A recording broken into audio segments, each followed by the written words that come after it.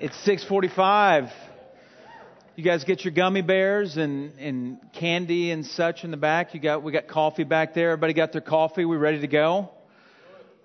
Great. Okay. Well, hey, my name is Tyler Durham. I'm one of the young adult pastors here at Christ Chapel, and I'm really excited about tonight. This is something that we've prayed about a lot, talked about a lot, and this is an area in our ministry that I think we've kind of been lacking in the last year.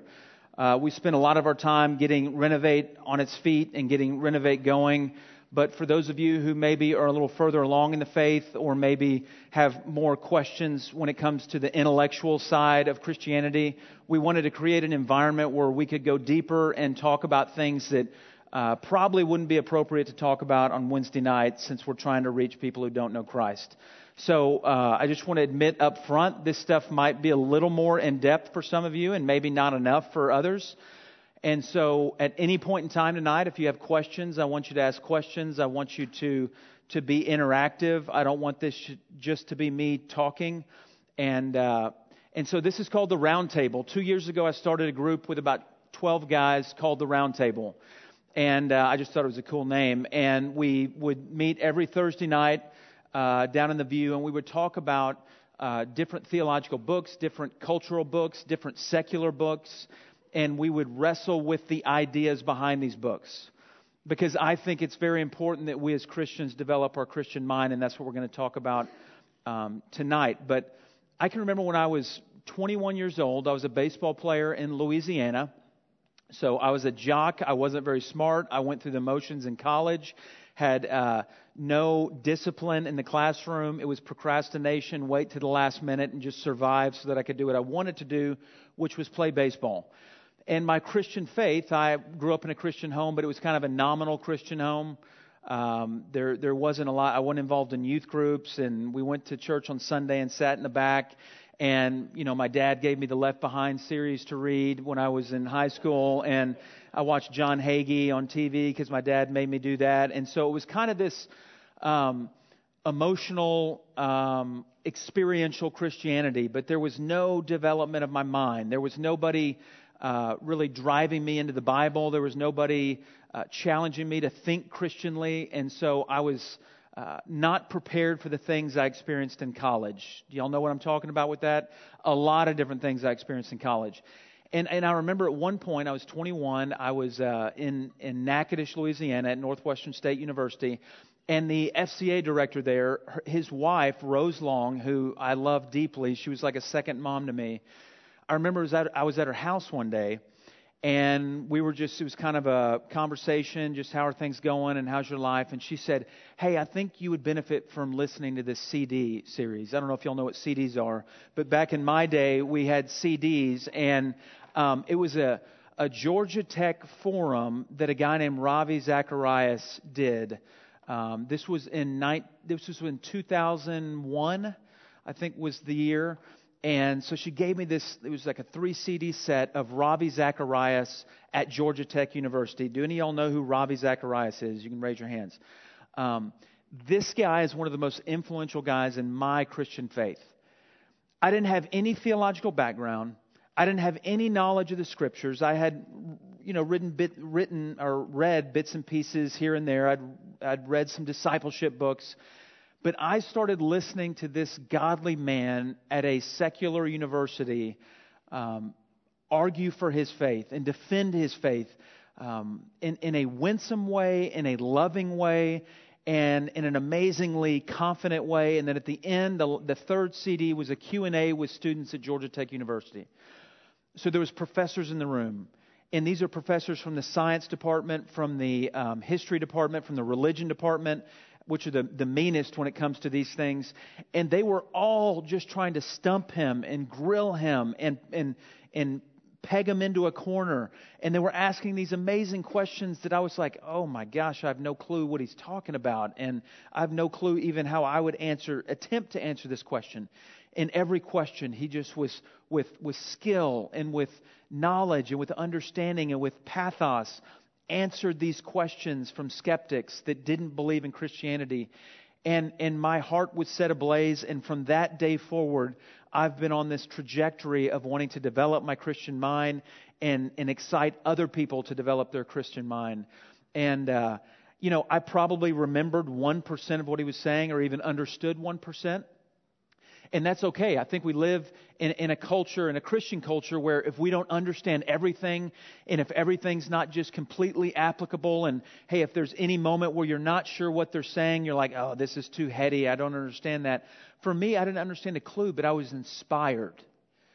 And I was motivated. And at that point, I said, this is what I want to pursue. I want to know God. Not just sentimentally, but intellectually and at the depths of my soul. And so at 21 years old, even as a baseball player, I began to start reading books and thinking about these things, and it opened up a whole new world for me. And so as Ben and I and the rest of the staff kind of noodled and dreamed about what we could do this semester, one of the critiques we got from last year was that we didn't have these places where we could go deeper, where we could actually start diving deeper into the Scriptures and into our understanding of the biblical worldview. And so that's what this is. I don't think we did a great job pitching that leading up to this day, but what we're doing here is we're going to develop the Christian mind. And so we've only got three times that we meet this semester. So in these 3 times, I want to do 3 things. Tonight, I want to sell you guys on why the Christian mind is extremely important to develop. And so we're going to walk through a few things about what does it mean to think Christianly, what does it mean to have a Christian worldview. And then the second month in November, we're going to talk about what's a secular mindset. And so what are the opposing worldviews that are competing with the Christian worldview? And so we're going to look at a lot of the things that you learned in college from your professors about relativism and postmodernism and naturalism, and how do those things match up with a Christian worldview. And then finally in December, we're going to meet and we're going to look at how can we take a Christian worldview, a Christian mindset for all of life, and engage this secular culture. What we're not going to do is find out what this Christian mindset is and then retreat from the culture, and we're going to talk about that in a moment, and build up the walls. I want you to be equipped to understand what you believe and then bring it into the secular culture that we live in. Okay? And we're going to flesh this out as we go tonight. But the first thing I want to do is I want you guys at your tables to start thinking about this stuff. And so each table has 2 questions. I want you to look at those questions, and I want you to talk about those for about the next 15 minutes, and then we're going to get together and talk about it as a group. So let's just go ahead and do that at your tables.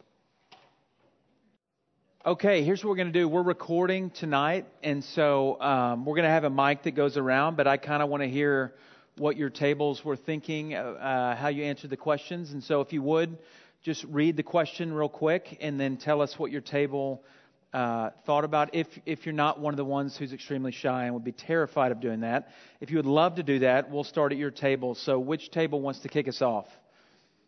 Just thoughts on your discussion. Some of the tables have... are all the questions the same? Some of the questions... There's a variety of different ones. So yeah, go ahead and read your question. Brett's got it, so let's go over here.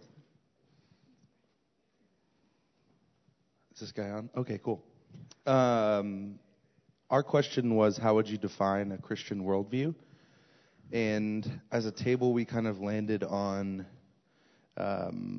just this idea of living and looking at everything with an eternal perspective in light of God's character. So basically looking at everything through the lens of the gospel and looking at everything with the perspective of how does this affect the kingdom and how does this affect the people around me in reference to their view of who God is and who God is in their life. Yeah, I think that's a great definition. And I love how you said the lens of the Bible. You know, it's like you're wearing the glasses of the Bible and you're seeing all of reality through the lens of the Bible. And so when you say all and everything, what does that entail?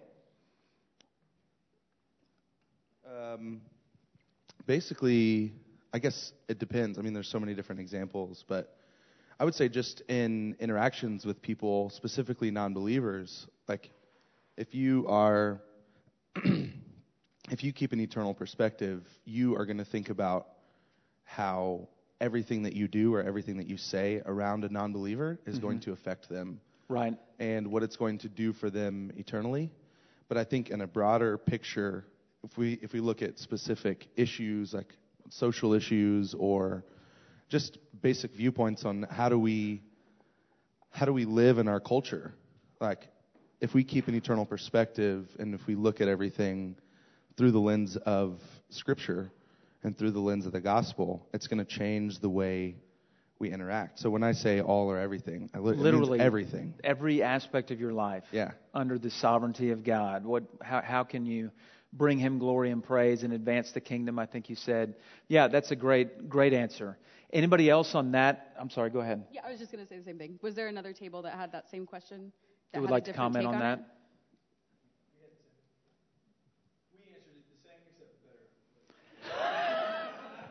No, we didn't. Hey, can we get that on record? Go ahead and say that again. We answered it the same, but we use more articulate words. That's Ben Fuquay, one of our most humble pastors. Much Thank you, bigger Ben. words. Y'all continue.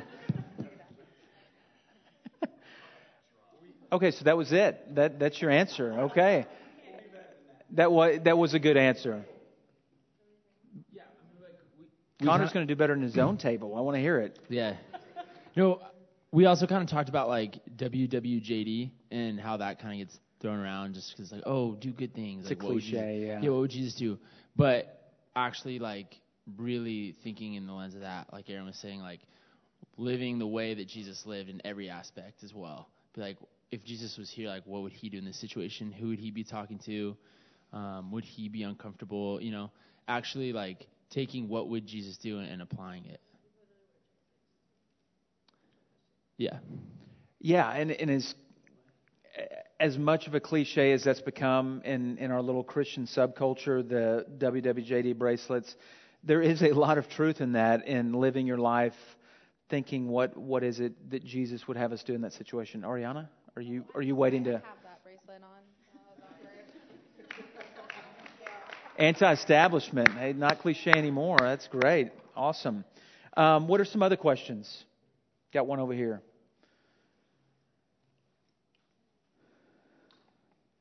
So the one of the questions we had was, how confident are you that your faith would hold up intellectually? And if you were challenged by someone with a lot of intellectual objections to Christianity, would you be able to answer them, and would your faith be shaken? And so speaking from personal experience, whenever I was in school, I worked in an environment where I was basically surrounded almost exclusively by some fairly militant atheists. And so it made for an interesting 2.5-year period where I would regularly be grilled over basically every aspect of my life and why I would do certain things or why I would not do certain things, especially in a college environment. And so, through that process, it definitely made me grow substantially in my faith, because whenever I would be asked certain questions, some of them I would know the answer to based off of Scripture through my own walk, already up to that point. And there were lots of other questions where I did not know the answer. And so, through my own, whether going through Scripture or whether through seeking teaching from someone older and wiser than myself, or, whatever avenue, whenever I would come to an understanding, it would just make my faith that much more solid, because because there was never a question that whenever I got to the answer, I thought, oh, well, this refutes the gospel, or this refutes the Bible, or whatever. It would always make it that much more sound and just show that it truly is inerrant and it is the inspired Word of God, and that if someone really does dig deep enough and just removes their own preconceived notions, instead of finding what they want to find, if they really do approach it with an open mind, sure, then it will always hold up. And that's why our faith is unshakable, because of Jesus and who He is. And so, anyway, so it just made me stronger going through that process. Yeah, that's great. That's fantastic. How many of you guys, by show of hands, and then I'll get to you, Ashley, have kind of bailed out on a conversation because you felt like you intellectually weren't able to defend your Christian position? And it's okay. I mean, I would raise my hand at some point in time. That's kind of a intimidating position, and sometimes can be a frustrating position that you don't know the answers for that. But yeah, I think one of the things you mentioned was finding older godly people to help you grow in your knowledge of the Scriptures and your knowledge of how you would answer these very difficult questions in our culture is very important. Ashley, you're going to say something? I was. We didn't have that question at our table, but Melanie and I have actually had that discussion before. And something that we brought up in that conversation was just that we serve a God who's complex. And when you think about that, do you want somebody or to serve a God that isn't complex, that you understand? When you look at this world and think of things that are mind-blowing, like, it's already, there are things that I look at and I'm like, oh my gosh, I can't even fathom that. And that's the God that we serve. And so for the things that, you can't understand, that's God. And so when you come across those conversations, sometimes you just got to say, I don't know. And there are things in this world that you're not going to know. Can you solve the most complex question? No, but God has those answers, and you just got to be okay with not knowing it. What's the best thing to do in that situation where you don't know the answer? Be Say, honest. I don't know the answer. Don't try to, don't just try to wing it and get when I do that, what happens is my temperature starts to rise and I start to get frustrated, and then it becomes I'm talking about it in the wrong posture, and things go bad when I do that. The best thing to do is say I don't know, and I'll do my best to try to find out the answer. So yeah, great points. What some other questions at your table? Robert. Okay. We had the question, in what ways do you engage your mind in your relationship with Christ? And I think we talked about a lot of things. One of the things that we talked about was reading and seeking out people who are older and smarter than you. So like when you read a John Piper, when you read a Matt Chandler, they're going to have a ton of weighty and lofty observations that there's no way I would come to the conclusion on my own. And so it opens up a door to an avenue where you can start questioning, okay, how did they get to that conclusion? What did they see in Scripture? Or what have they experienced that's led them to believe this? And so it allows you to see a perspective that you may have not known before, and then you get to fight through the perspective of, okay, God is true, like this is true, it does uphold God. So like we get to then seek out and ask questions of like, how does this prove him true? Like, how is he true in this? And then other ways of, like Brett said, using the lens of the Bible for everything, like finding everything in this world and how it relates back to God. And looking at mountains, looking at beautiful scenery, beautiful nature, and seeing God's power in it, God's sovereignty, and finding all the ways that it does relate back to him. Just allows you to make those connections of he is in everything, and allowing you to see those connections and see just truly how powerful he is. And then having someone who plays devil's advocate, having a friend where you sit down and you have a weighty conversation and they specifically ask you, why do you believe that? How did you get to that conclusion? Because you are going to have those conversations. I see smiles all over the room. Who are the devil's advocates? Raise your hand. No, I'm just kidding. Oh, wow, they're pointing fingers. Wow. It's a witch hunt. Anyways, keep going. Because you are going to have those conversations because you're a Christian and you stick out and you're not supposed to blend in, so people are going to notice, hey, you're living a different lifestyle, so they're going to ask you about it. So when those come up, if you've had someone be like, okay, why do you not go out and get drunk? Why do you not go out and do all of these things? You can provide them with an answer because you've had someone who is a believer talk with you through that, and y'all are able to find that answer together. Yeah, that's a great point. Just intellectual development by someone in the group taking an opposing position just so that you guys can flesh out what you believe. And I think as long as you take the devil's advocate position in a posture of humility and it doesn't become this, escalation, I think that's very productive. And in fact, in one of my systematic theology classes, the professor had us take opposing views in that class, and then we had to debate those views and see who is voted the best debate in the class. It was very helpful just to see both perspectives, and it strengthened our faith for sure. I love that question. Did anybody else have that question at their table and want to comment on that? We'll go Jessica and then Forrest. And then we'll probably wrap it up, and we'll have time at the end to do some Q&A. So I think to add to what you said, we talked about a couple things, but one of the things that stuck out to me the most was being purposeful about taking time to look at Scripture deeply in your personal relationship, which tied into our other question that we had was defending the faith, the one that you were talking about, Payne.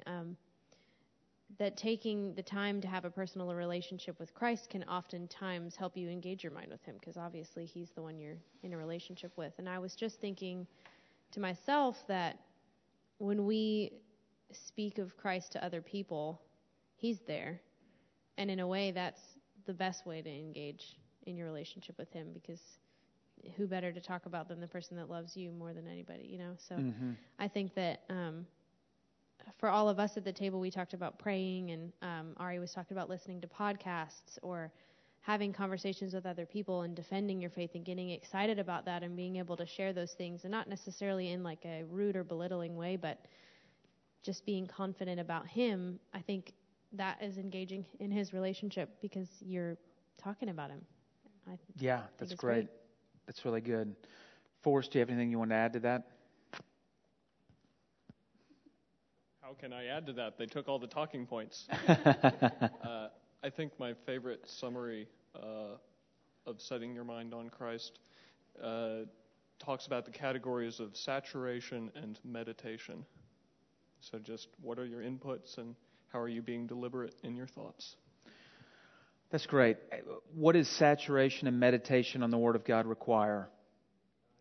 Time. And what do we not have on a weekly basis? Time.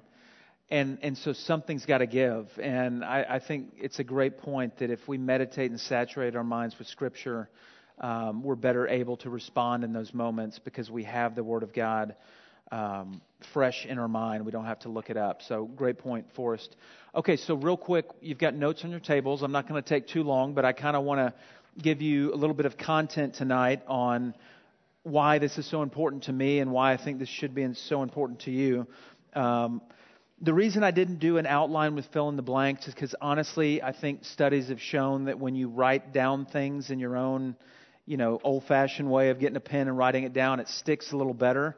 And if you would like for me to send you a more extensive outline, I can definitely do that. And so come up and talk to me afterwards.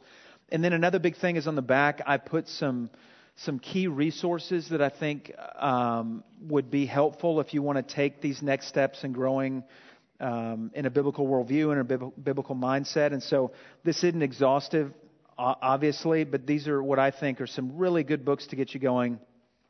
Some are more harder than others. But also I've got some podcasts that I listen to all the time that have really blessed me. And then at the bottom, there's some apps that you can download for free that give you an amazing amount of resources. So I definitely want you to make use of that. So one of the podcasts I was listening to the other day was called The Briefing. Al Mohler, anybody listen to The Briefing? Anyone? Play? No? Okay. Well, you'll need to listen to The Briefing.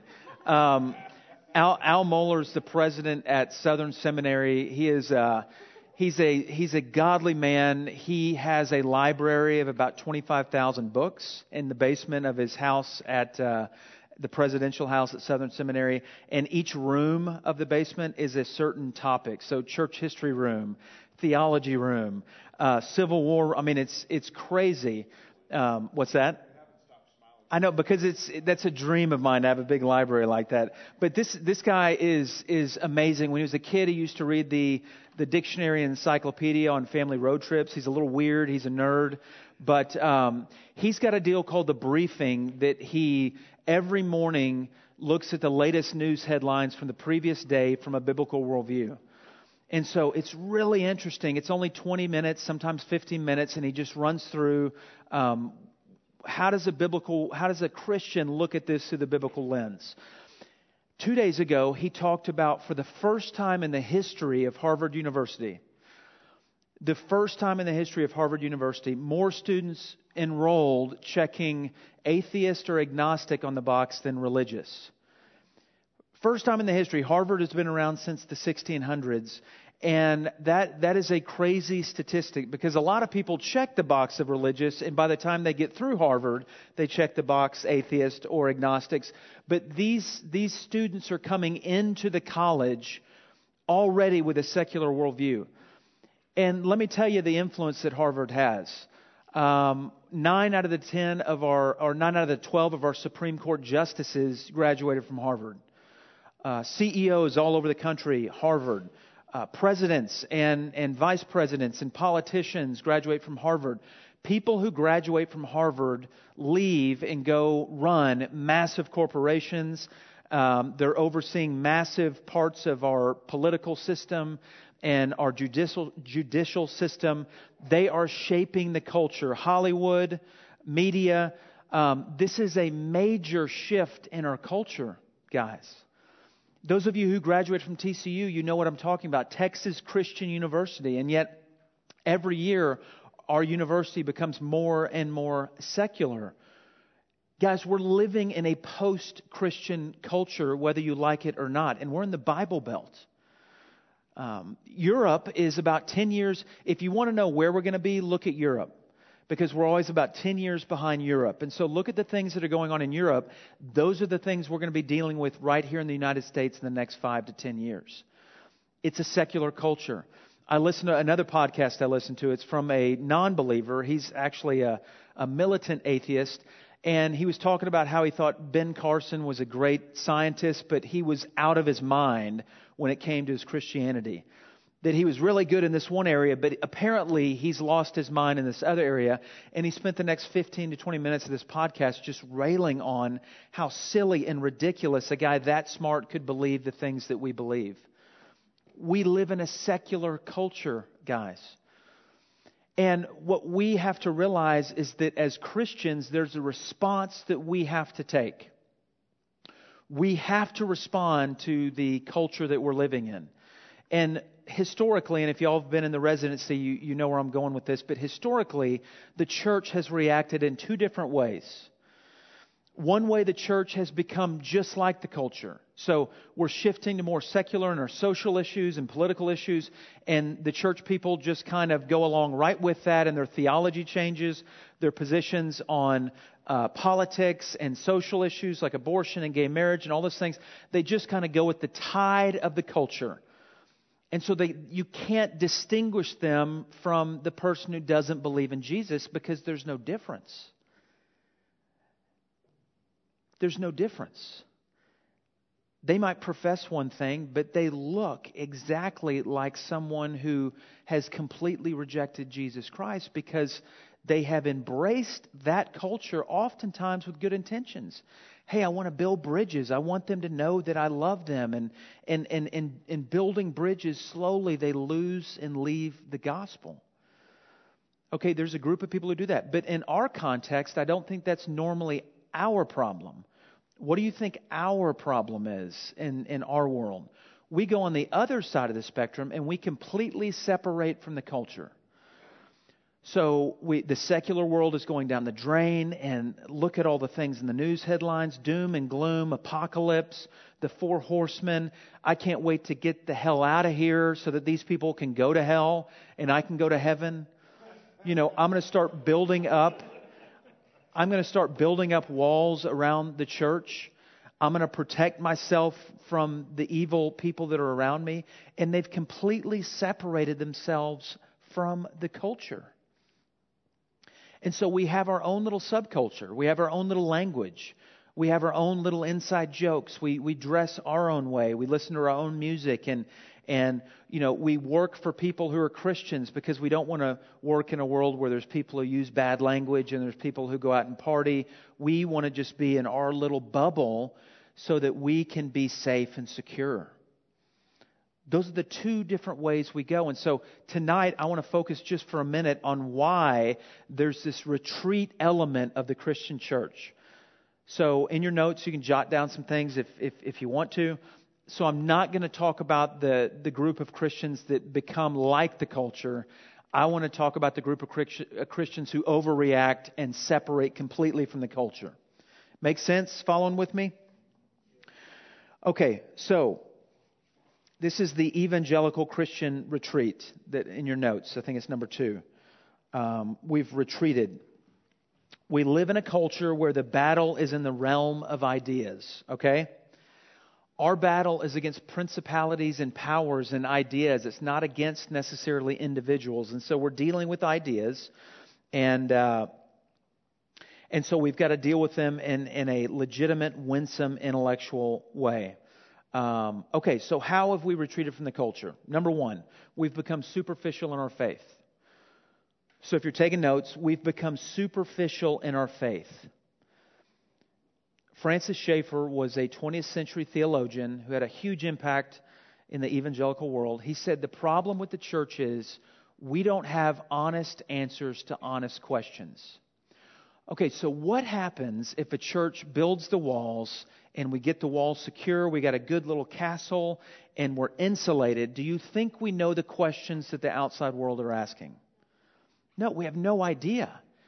And so a lot of churches are asking questions that people have been asking 30, 40, 50 years ago, but the 21st century culture we live in today, those are not the questions that we're asking.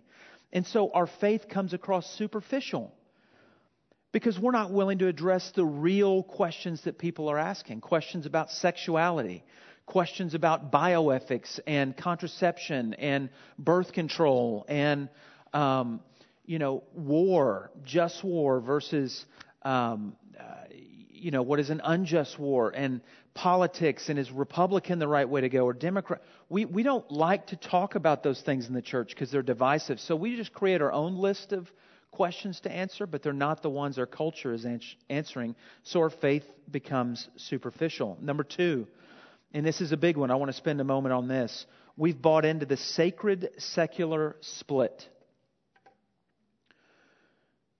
The sacred secular split we have completely embraced.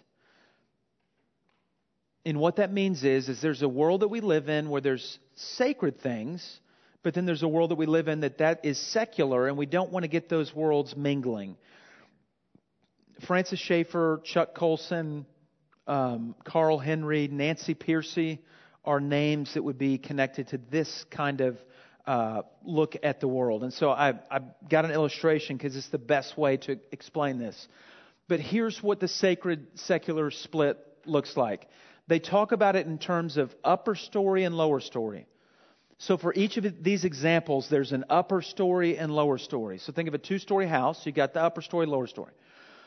In modern societies, the private sphere is in the upper story. Okay, and as I go along with this, it should make more sense, so hang with me. That's your personal preferences. So in the upper story, it's our private lives, and I have my own personal preferences. You have your own personal preferences. You have your own personal preferences. But in the bottom story, the lower story, you have the public sphere, and that's scientific knowledge. Personal preferences, scientific knowledge. And so here's an example of what happens with that. My wife, Ariane, raise your hand. This is my beautiful wife. We've been married for 7 years. She's from Brazil, born and raised in Brazil. And one of her best friends in college was also a Brazilian. Her name was Talita. And I became buddies with Talita as I got to know Ari. And I remember one day I was riding along with them, and they were both biology majors at Northwestern State. And I asked Talita, I said, what are your views on evolution? I know you're a good Catholic girl. You grew up in the Catholic Church in Brazil. What are your views on evolution? And she says, I believe that Adam and Eve were real persons. But when I'm in the classroom, I believe in evolution. And I kind of stopped and was like, wait a minute. So you believe that Adam and Eve were real people because the Catholic Church tells you to do that. And so one part of your life you believe that. But when it comes to classes and when it comes to talking publicly, you believe in evolution. What is she operating under? This sacred secular split. In her private life, she believes certain things. But in her public life, she believes that you have to just trust in scientific knowledge. Y'all tracking with me on that? We've got a vice president right now who's also a Catholic who very adamantly opposes abortion. Personally, as a Catholic, he has been vocal that I reject abortion. I don't think it's the right thing. But publicly, what are his policies? They're pro-choice. They're pro-choice, and he doesn't see any contradiction between that because he has bought into this sacred secular split that when it comes to my private life and my family, that's one thing. But as a public servant, I'm going to promote what I think is scientifically verifiable, and that's that abortion's okay, whatever. Private and public. So let's transfer over to values. These are all just different ways of looking at this sacred secular split. So values. Values are in the upper story. Values are my individual choices. How can I go to Africa and impose my values on someone over there who grew up with different values? I can't do that. That's upper story. That's just my individual choice. That's just me. So that doesn't inform the lower story, which is facts. And facts are binding on everyone. And so if you went to university and you went to TCU or something like that, you probably heard this rhetoric come up of, hey, we just deal with the scientific facts that are verifiable, that are evidential, that are empirical. Your values need to be left out of the classroom because we just live in the world of facts. Y'all tracking with me there? Sacred secular split. Okay. So this is kind of the summation of this, the two realm theory of truth. Upper story, lower story. Upper story is non-rational, meaning it has nothing to do with the brain and reasoning. It's non-cognitive. It's not about thinking. It's not about rationality. And the lower story is all about rationality and all about verifiability.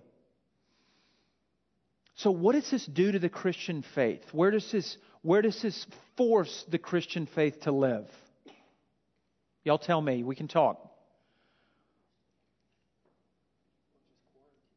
We're quarantined into what story?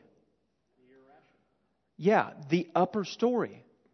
Okay? So Christianity is all about values and doctrine and absolute truth that should shape everyone's morality. Christianity is about these deep-seated things about orthodoxy and philosophy of the meaning of life and the purpose of life and where we're going after we die and sin and grace and huge things that have impact on what you believe about political issues and social issues and how businesses should run and the ethics of businesses and all of that.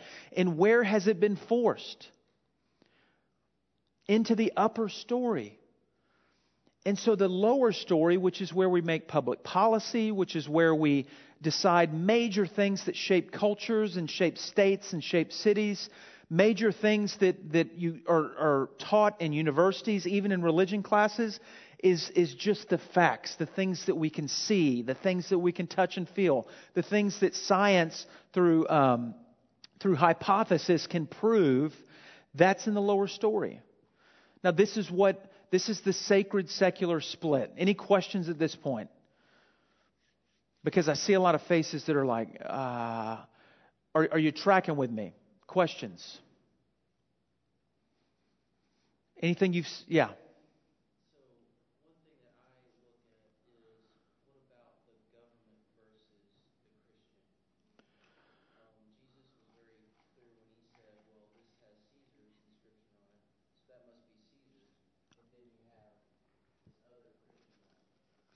I'll summarize that.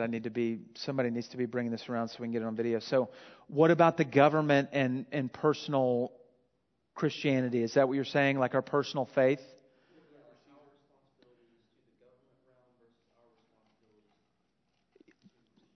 That's a great point. And I would say that the sacred secular split, it's not addressing what the Bible commands about we should render unto Caesar what is Caesar's. I think as Christians, our values inform that. This is more the idea that there's a public square where conversations about taxes, conversations about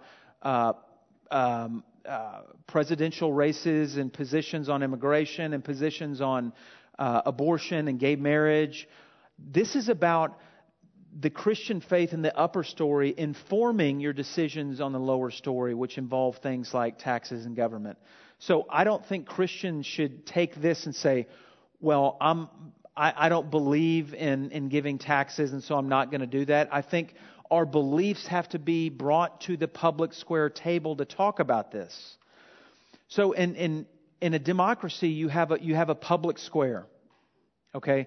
And in the public square of a democracy, ideas are brought to the table and you wrestle with ideas. You elect officials that represent us as the people of that state or that city. And those elected officials are supposed to bring our desires and wants to the public square and we should be able to dialogue and talk about policies and legislation and things like that. But what's happening in a post-Christian secular culture, what are they trying to do with Christians who say, I want to talk about this because of my Christian values? What happens there?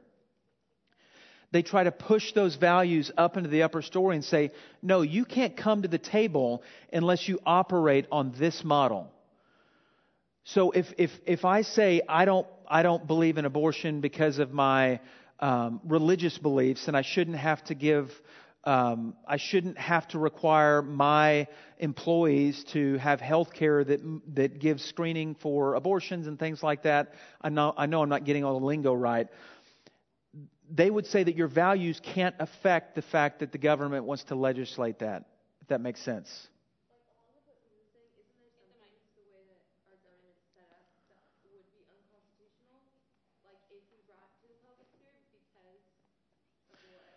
See, that's such a good point. Will you say it again on the mic? Like, are there things that are going to be unconstitutional because the way that our government is set up and our Constitution's written, that if we brought down our view into the public sphere and tried to change it, it would be against the country's guidelines? Right, but the assumption of that, one of the assumptions of that is that the people who operate on the lower story are not bringing their own views to that public square table. Those who are naturalists, we're going to talk next month about these opposing worldviews, but those who are naturalists believe certain things that actually aren't proven by facts. There's theories that they have given their life to. For example, the way the world began and evolution, where we came from. They still have a lot of holes in their theories, and yet they want to treat that as a fact. And so they can bring that to the table when they're talking about textbooks in schools. But we want to just bring to the table our personal values and, for us, objective truths. And so separation of church and state is not as much to protect the state as it is as much to protect the church. So when Thomas Jefferson talked about church and state way back with the founding fathers in the 1770s and 1780s, what he was worried about was the Church of England becoming the state religion in America, and then people like a Bible church wouldn't be able to start because they'd have to pay taxes to the Church of England. They all thought that wouldn't be a wise thing for a democracy, so let's separate the church from state to protect people like us who want to worship in a certain way, to protect Muslims who want to worship in a certain way. We don't have a state religion, and that's because of the separation of church and state. But the intention was never to keep our values and morality out of the discussion about policies that affect our values and morality. So it's kind of got flipped upside down. Adam, do we have a mic we can run over there? How are we doing on time? I knew this would take a while. So, we started this saying this was the Christian response, I think, is the category wonder. Yeah. So we're talking about how Christians respond by embracing this view. So how is the church choosing to be, or how are we as Christians choosing to be top shelf or bottom shelf, if you will?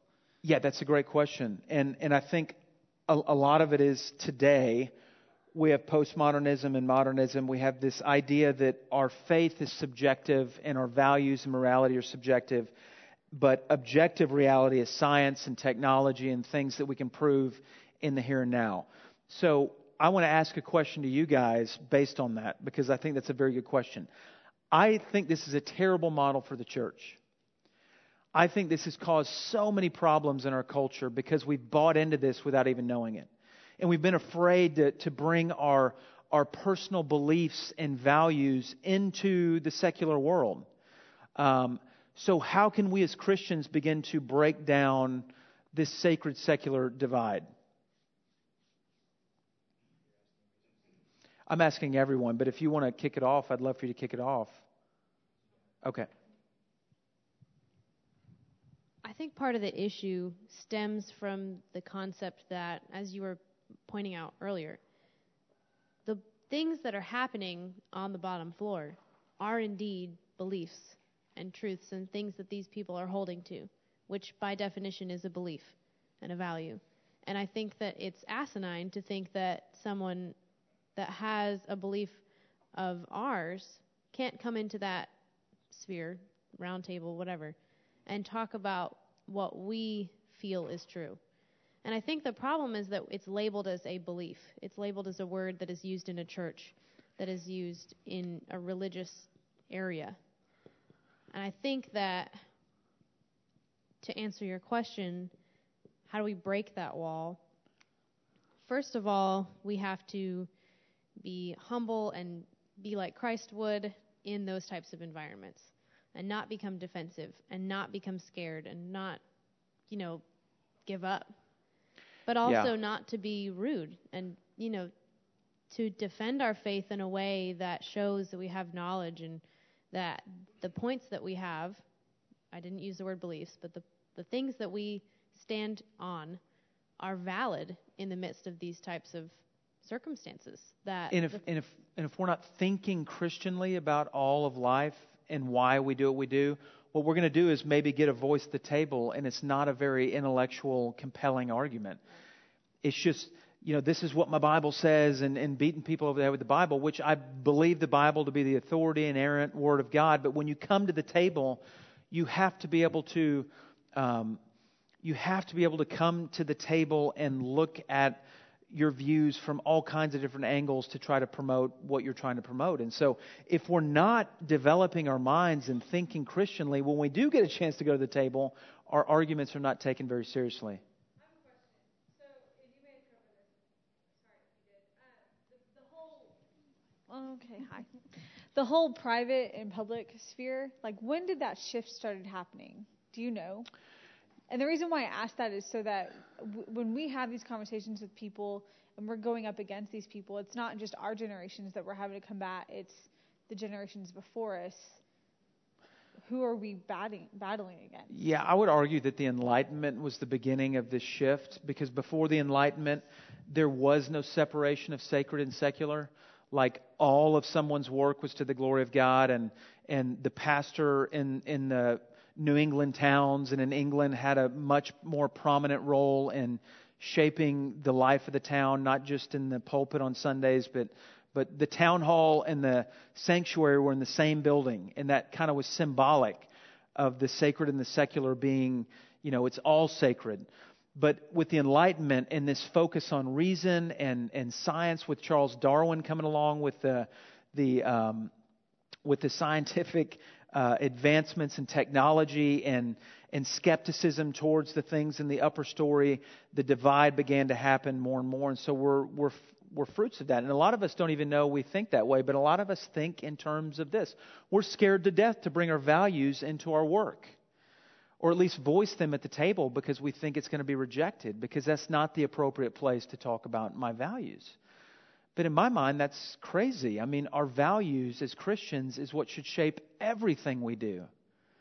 Whether it's dating, whether it's career choices, whether it's how we treat our boss or our employees or our coworkers or our family, or how we do when we're married, contraceptives, and what we believe about in vitro fertilization and bio. I mean, all of these things should be under the authority of Jesus Christ. But when you split it up, we can compartmentalize our faith and justify making decisions that are contrary to the Word of God in all these other areas of our lives, because we're not unified in the way we're thinking. And it's because we bought into this secular mindset and we haven't even known it, or we've been taught it in the universities.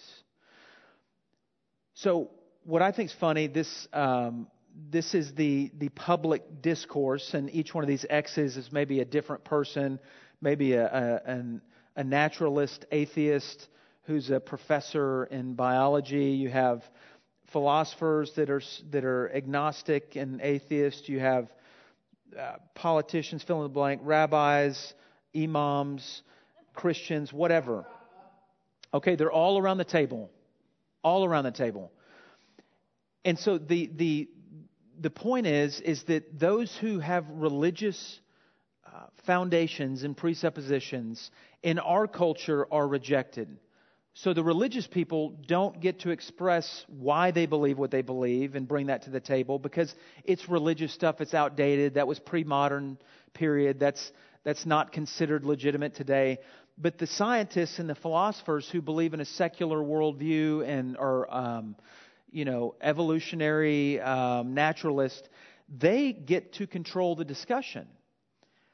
But the reality is they have beliefs that shape their policies.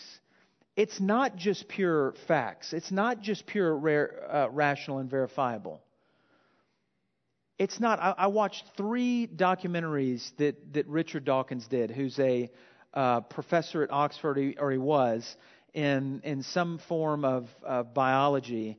And he did this 3-part series on the disease of faith. And I mean, it was just so militant against faith. And all of his arguments were in the world of philosophy. Very few of his arguments were scientific, even though that's where he's skilled and specializes. He went into the world of philosophy, and it was just a lot of straw men that he was setting up and tearing down. And what I found is that most of his beliefs towards religion are internal values, not based on science. Are y'all tracking with me? Or am I going at 1,000,000 miles an hour and you're not following me? What I'm proposing is that we as Christians, you as young adults who are going to be the future culture shapers in Fort Worth or wherever you go, I want you to focus on, in your life, breaking down this sacred secular split. I think the hard thing would be that everyone who views things in the public sphere, so basically atheists and philosophers who are,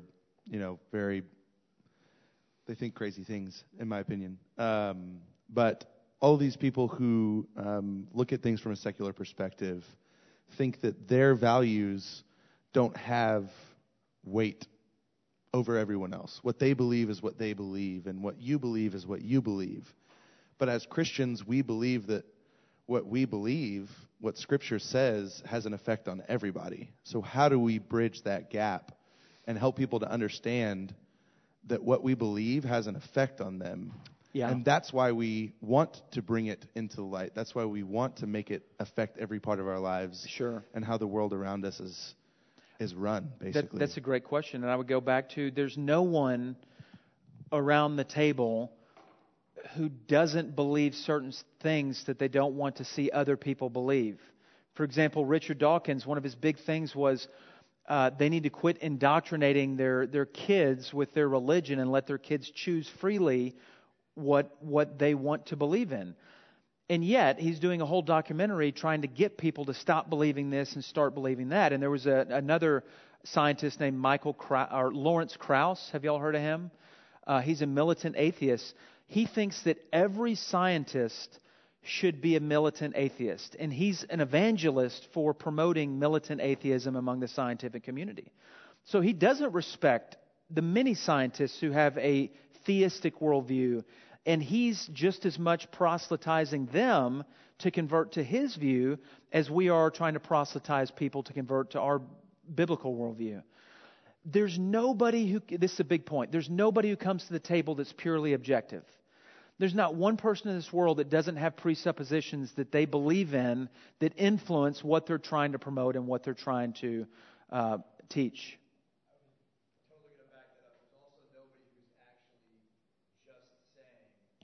There's nobody that There's nobody that's actually saying this is just my belief and it doesn't affect anybody else.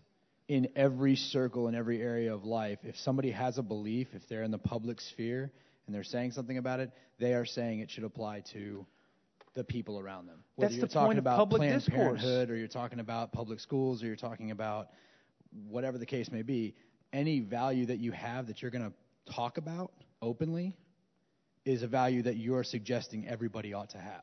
It's common sense, in my opinion. How many of you in your university setting felt like you were free to express your Christian worldview and that it was treated as part of the dialogue and conversation around your classroom? If all of you raise your hand, praise God. But were there some of you that wasn't the case, where you felt like you were you were the underdog in the class the whole time?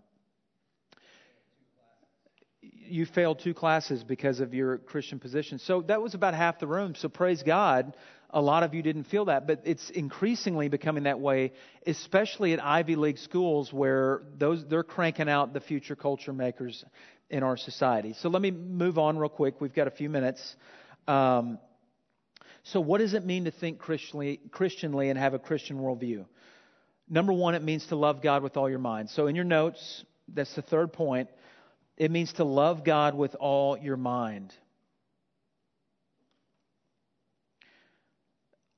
You don't have to, you can write this down, Luke 22, 36 and 37, but you don't have to look it up.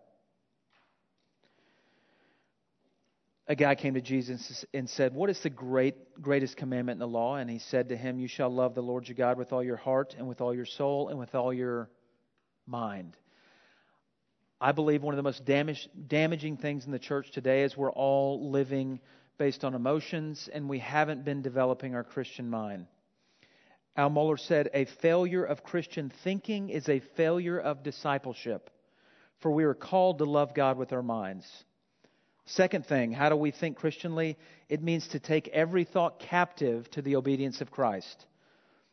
2 Corinthians 10:5, we destroy arguments and every lofty opinion raised against the knowledge of God, and take every thought captive to the obedience of Christ. So you guys need to take these ideas that are being thrown at you every day from different mediums, and you need to take those ideas captive to the obedience of Christ and say, do they reflect what the Bible says about this particular thing? So love God with all your mind, take every thought captive. Number 3, fill your mind with the Word of God. And one of you guys mentioned that earlier. I think it was Brett. Until we know the Word of God, we can't see the secular world through a Christian lens. Romans 12:2, do not be conformed to this world, but be transformed by what? By the renewal of your mind. That by testing you may discern what is the will of God, what is good and acceptable and perfect. So how do we know what's good and what's bad in the world that we live in? By discerning the will of God. And how do we discern the will of God? We transform our mind by renewing our mind with truth. Here's another great quote from Al Mohler. And I'll send you some of this stuff, guys, because I know you're not able to get all this. I should have put it in there. But he says, thinking Christianly means to bring every issue, every question, every cultural concern into submission to all that the Bible reveals. And it reframes all our understanding with the ultimate purpose of bringing greater glory to God. Every aspect of your life, every single aspect of your life, the first question you should ask, if there's a question that you have, is what does the Bible say about that? And then finally, it means to have an answer for the hope that you have. What does it mean to think Christianly? You got to have an answer for the hope that you have. Hopefully, guys, we're not just walking around starting arguments and trying to win. This isn't about winning. It's about living a life that's so appealing to the watching world that they say, man, what's different about you? And in that moment, you have an answer. And if they come back with, hey, well, what about this? That you at least have some working knowledge of some difficult issues in the Christian life. 1 Peter 3:15, but in your hearts honor Christ the Lord as holy, always being prepared to make a defense to anyone who asks for a reason for the hope that is in you. Yet do it with gentleness and respect. Guys, this is a lot of stuff, but we're doing this once a month. And what I want this to provoke in you guys is a longing to know more about the glory and greatness of Jesus Christ and how that shapes the way you live your life. I'm telling you guys, it's changed my life. I think you can ask the guys that meet with me in my roundtable group. We used to meet on Thursday nights for 2 years. That it shaped the way that they have thought about their life. What I don't want to happen with our ministry is that on Sunday morning and on Wednesday nights and in our small groups that we have this Christian rhetoric and we think Christianly and we have all the right answers, but the other gazillion hours of the week that really matter, that Christianity stays in the upper story. What I want to see from our ministry is that we begin to take the upper story into the lower story. And we begin to live all of our lives as sacred. Not just these fleeting moments. That everything we do, we consider an opportunity to glorify God. And the only way to do that is to start thinking Christianly about all of life. I've had guys come to me and go, hey, I just want to give you a heads up. I've made this major decision. I've walked with these guys for months, maybe even years. And it's like, hey, I want to give you a heads up that I made this major decision, and so is moving in, and we just love each other, and we think that, and it's like, why are you telling me after the fact? This is something we needed to walk through about what does the Bible say about that? And, they didn't see a problem with it. It didn't even cross their mind that would not be something to talk about biblically. They just thought, well, the world does this. Obviously, you move in with your girlfriend because, you got to get to know them, right? That's worldly wisdom. And it's like, I want to see our people, I want to see you guys begin to buy into this idea that I'm going to spend the rest of my life not only developing my affections for Jesus, but my mind for Jesus. And what's funny is our mind actually shapes our affections. The mind and the heart should be working as one. And so before we close, we got a few minutes. I want to hear some questions, or maybe just some give God the glory that you have bought into this and seen some fruit of that, and then we'll finish up. So we got a mic in the back that Adam has. Any questions or thoughts on that? Just kind of a Q&A time, or I just want to affirm that this is something I've seen in my own life. I want to respect your time and get out at 8 o'clock, but I wanted to open that up. Lonnie? Kristen, why don't you come up here in case you have any thoughts? I was just going to say that sometimes I think it isn't really that Christianity was been constrained into one and needs to come to the other. It's both at the same time. And a lot of times I like to say that really Christianity is reason, it is logic, it is the history from where all our science has come from, pretty much. The vast majority of our science and technology has come from the fact that rational humans were created by a rational God. And I think we sometimes have it the other way around, that we try to base all of our logic or use pathos or emotions instead. Great point. And if you look at the history of Christianity, before the sacred secular split, we saw amazing advancements in technology and in science by Christian people who bought into this idea that there is no upper and lower story, that it's all about the glory of God. Any other questions back here? We're going to make this available, so that's kind of why we're going through the hassle of doing that. What is your name? Tanya. Tanya. Yeah. So one of the things that just kind of crossed my mind and just kind of add to the discussion is that I think one of the reasons why we've seen a split and why it's taken such a grip on our society is that as Christians we're great at coming up with ideas and the values that are so important, but sometimes we lack the compassion.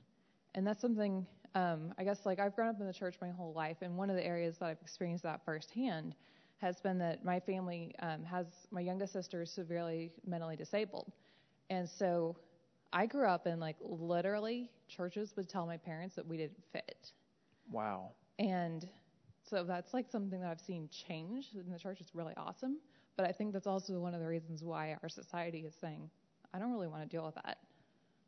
Man, that's powerful, and that's tragic that there's churches that don't buy into the concept that this is not just intellectual knowledge like we want to win arguments, but this is about living a life where your whole person is bringing glory to God. And if you get a church together that has that mentality, those kind of situations should definitely not happen, because your younger sister,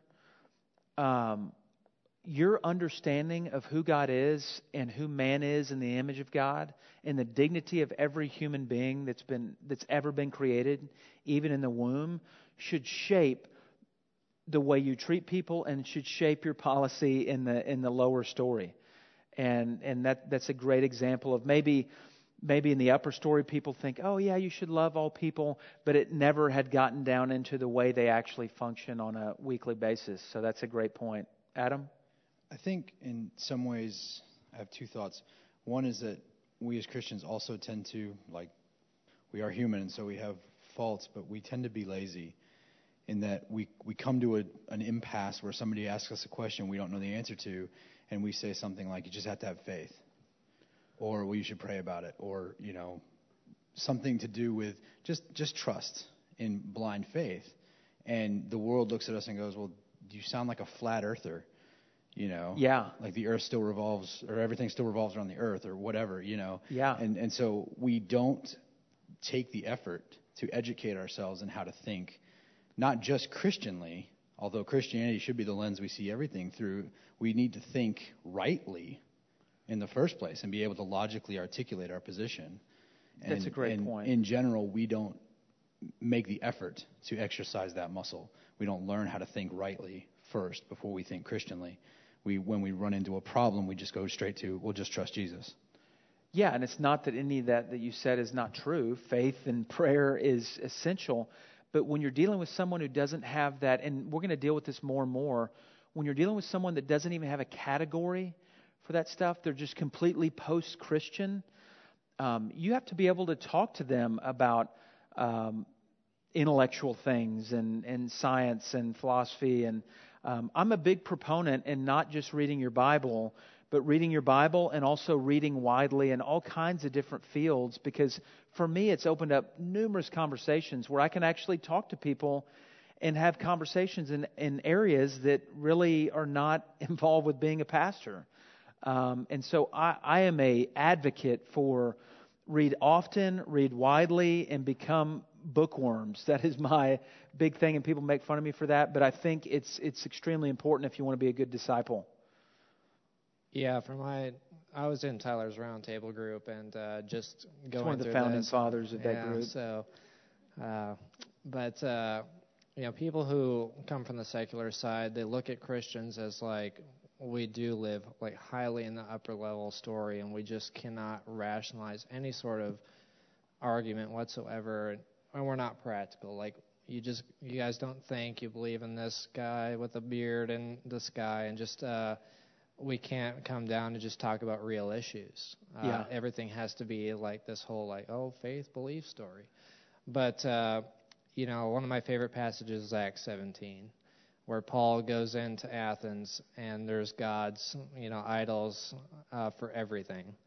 And he goes all around Athens before he goes and talks to the people on the hill, and he just analyzes everything that they, believe in. Studies their culture. And then he comes in and disparages everything that they're talking about and comes to that unknown God idol. So it's like, in case we missed it, any God, we have this unknown God that we have to worship.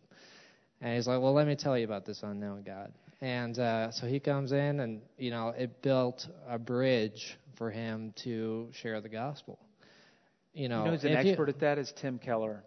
Yeah, if he would have came in and just said, hey, let me just tell you about this Jesus, they have no concept of that. But he was like, let me tell you about all your gods, and let me tell you about this. Yeah, he used their literature and their poetry and their religions to communicate the truth about Jesus Christ. And Tim Keller is a pastor in Manhattan, New York, dealing with a lot of secular skeptics who are highly intelligent.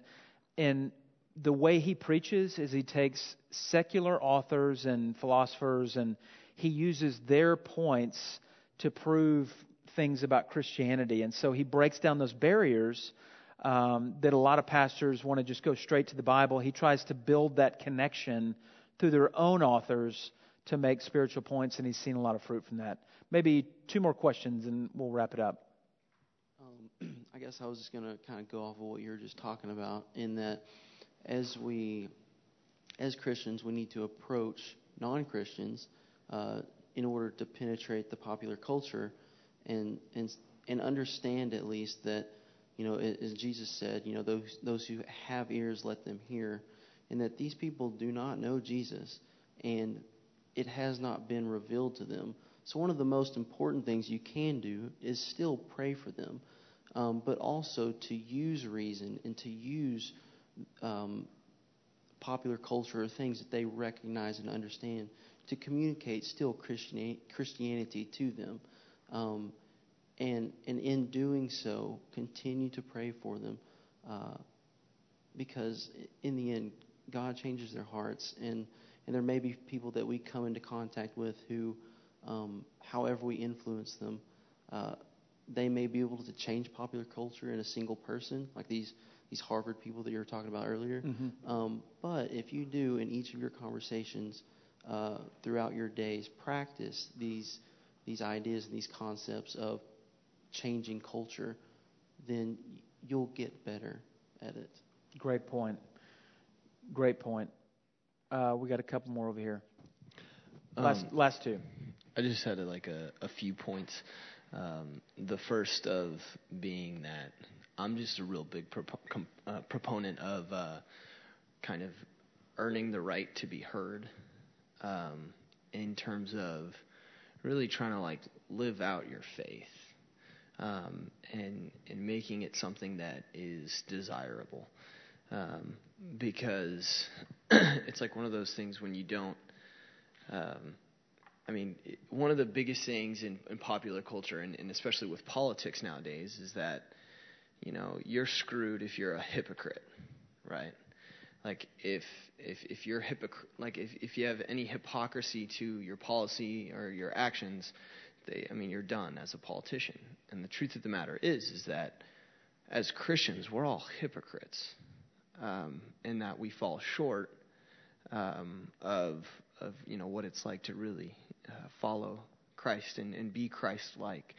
So I think there's just an importance in how you carry yourself, an added importance in how you carry yourself, just for the collateral damage that there could be, just because you lose any credibility if when you're a listener and a proclaimer of the word, but not a doer of the word. So I think that is That's a key point. Yeah, I agree. That's a great point. David? As I am the last one, I will be quick. One thing I would say overall is when you come in contact with these conversations and you're not prepared, that's okay. That's practice. I would encourage you not to say, oh, well, kind of as Adam said, don't be lazy about it. Don't just belay it I don't actually want to talk about that because that's uncomfortable. Or, I don't want to talk about it because I'm not prepared. Well, 90% of life is not being prepared and adapting to what you're not able to do. And of course, sometimes people's inconsistencies aren't your responsibility, and that's okay. But I would encourage you not to shy away from practicing. When that shows up in your life, grab it, fail with it. It's okay. You will be fine. You're not going to die. But you should, step out there and see what you can do. You'll surprise yourself. I guarantee you will. Yeah, that's great. That's a great way to end it. And I just plead with you guys to not put aside the priority of developing your mind. I know you're all busy. I'm busy. All of our staff is busy. But what I love about my staff in particular is, and the residents as well, is they seem to have this desire to learn and grow. And I think if you look back through the history of civilization, the people that have really made an impact are the ones that are curious about the things of life and are hungry to learn. And if they don't know the answer, they have this drive that makes them want to go find the answer. And I think that's part of being a disciple, is wanting to dive into knowing more of who God is and knowing more of who humanity is, and how can you be a light in that. And so thank you guys for your discussion and questions. And I know we left a lot of questions unanswered, but we've got 3 times to meet this semester. And so spread the word for next month. We'll be talking about the secular mind. And so we'll get into the different isms, secularism and relativism and postmodernism. And I want to try to not just tell you what they say, but give some maybe video clips of what people are teaching in the classrooms. And hopefully it'll be a great dialogue between us. And so thank you guys for coming. Kristen, would you like to close us out in prayer? And then we got more snacks in the back. Grab some coffee, drinks, and what? Pardon me? Okay. Okay, good. Yeah, eat them. Eat them. Let's pray. Okay, let's pray. Father God, I thank you that you are a God who made us in your image, and that includes making us people who have minds and can use them. God, I pray that as we talked about 1 Peter tonight, as Tyler mentioned that you told us to always be prepared to give an answer for the hope that we have. I pray that we would all take that challenge to heart, that we would try to think proactively of objections that might come up, conversations we might have, and study your word in advance, and learn about these things so that, one, we can know you better and glorify you through the use of our minds, but also so that we will be prepared to share our hope with people who have questions. Just teach us how to use our minds better for your glory, because that's what we want. That's what we're here to do, is bring you glory. So I just pray that you'll make that happen in our lives. Pray all this in Jesus' name. Amen.